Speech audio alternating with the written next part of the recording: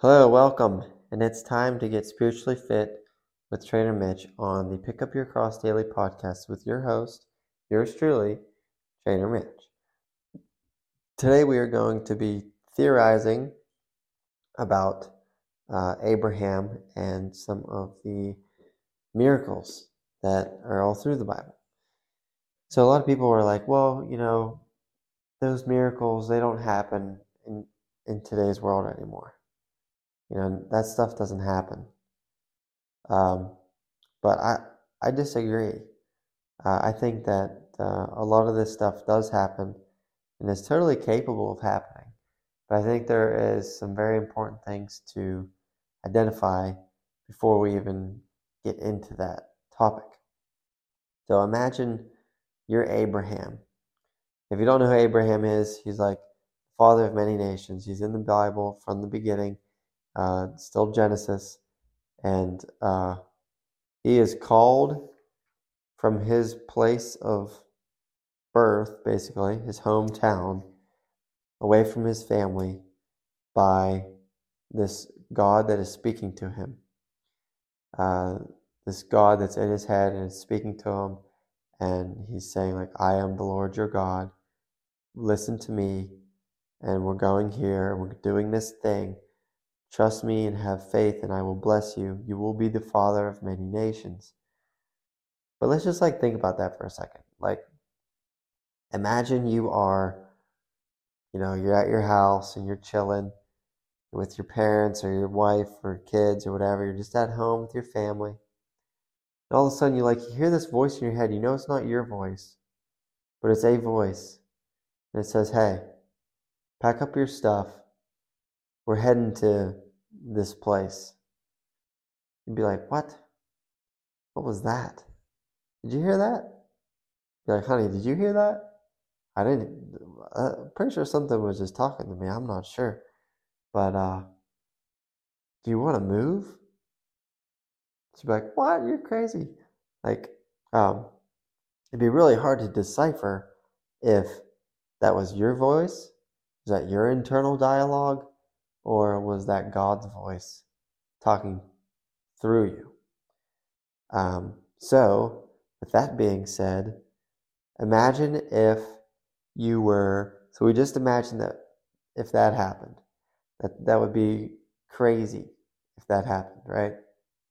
To feel in your bones that something was just talking to you, then you know it wasn't you. That would be crazy. Another thing that's crazy is the different lifestyles and the distractions that we have compared to what Abraham had. So Abraham, he's surviving. They lived very minimalist lifestyles. They didn't have all the worry of the world that we have now. We don't have all this technology. We don't have all the stress of public schools and doing this. All the stress that exists with different jobs. Everybody has their own stress in their life. There's a ton of it. There's a ton of distractions. We got all these movies. We got music. We got the arts. Just tons of things to keep our minds occupied to not be able to be in touch with the Lord. So that is a huge point to make when it comes to, okay, well, this stuff doesn't happen anymore. It doesn't happen in today's world. Well, it's probably just because we're not capable of seeing it and hearing it. Because Jesus talks about those of you with eyes to see and ears to hear. So that's talking about your spirit, your spiritual eyes, your spiritual hearing, like being able to hear and see things that aren't in the physical plane, that are outside of this physical reality, that they're in the astral plane. They're in the octaves that are above the physical depictions of reality. It's things that are outside of our ability to sense. It changes things from sensing to knowing. And that's where God exists. God exists in the knowing. He is the truth. And that just is a very valid point to make about the many distractions that we have as human beings on this earth, that we don't have the true attention span to really see these things happen, but they do happen all over the world. I've heard so many crazy stories in the past 2 years from whenever I started to really get to know Jesus and my faith with God. People have been telling me these crazy stories of like miraculous things. Like this one dude that my one friend told me about. He literally like got shot point blank range with a gun, and the bullets went right through him into the ground behind him. No wounds, no nothing. Bullet went right through him. Didn't harm him one bit. That's pretty insane. That's miraculous. This man was doing the work of God. God protected him from the harm of evil. And that's a prayer that we're supposed to pray. Protect us from evil. Deliver us from evil, right? That is in the Lord's Prayer. It's very important to pray that and to say that a lot.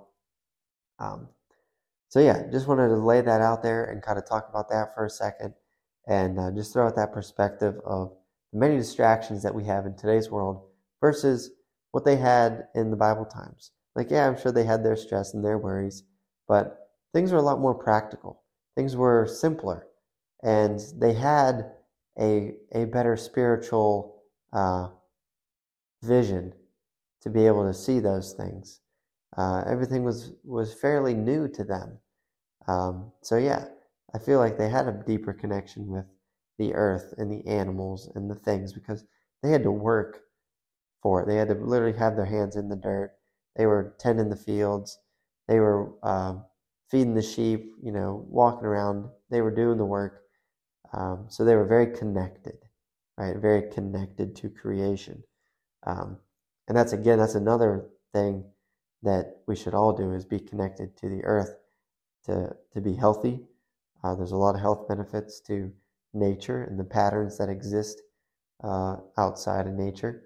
But I don't want to get off too far on a tangent today, but just wanted to bring up that perspective and that miracles do happen, miracles exist, the magic is out there. And I know some people don't like the word magic, but it is magical. It's beautiful. The word magic doesn't have to be negative. It doesn't have to be a negative association with any word. A word is a word. The only association that it has is from your own perspective and your perceptions of that word. So change your relationship to the word. They do exist. They're out there. They happen all the time. If you're deep entrenched into some of this spiritual stuff, people will tell you these crazy, amazing stories of miracles, straight up miracles. Okay, so thanks for tuning in, and thanks for working out with me and exercising your faith and getting spiritually fit with your host, Trainer Mitch. And I will talk to you next time. Thanks. Bye.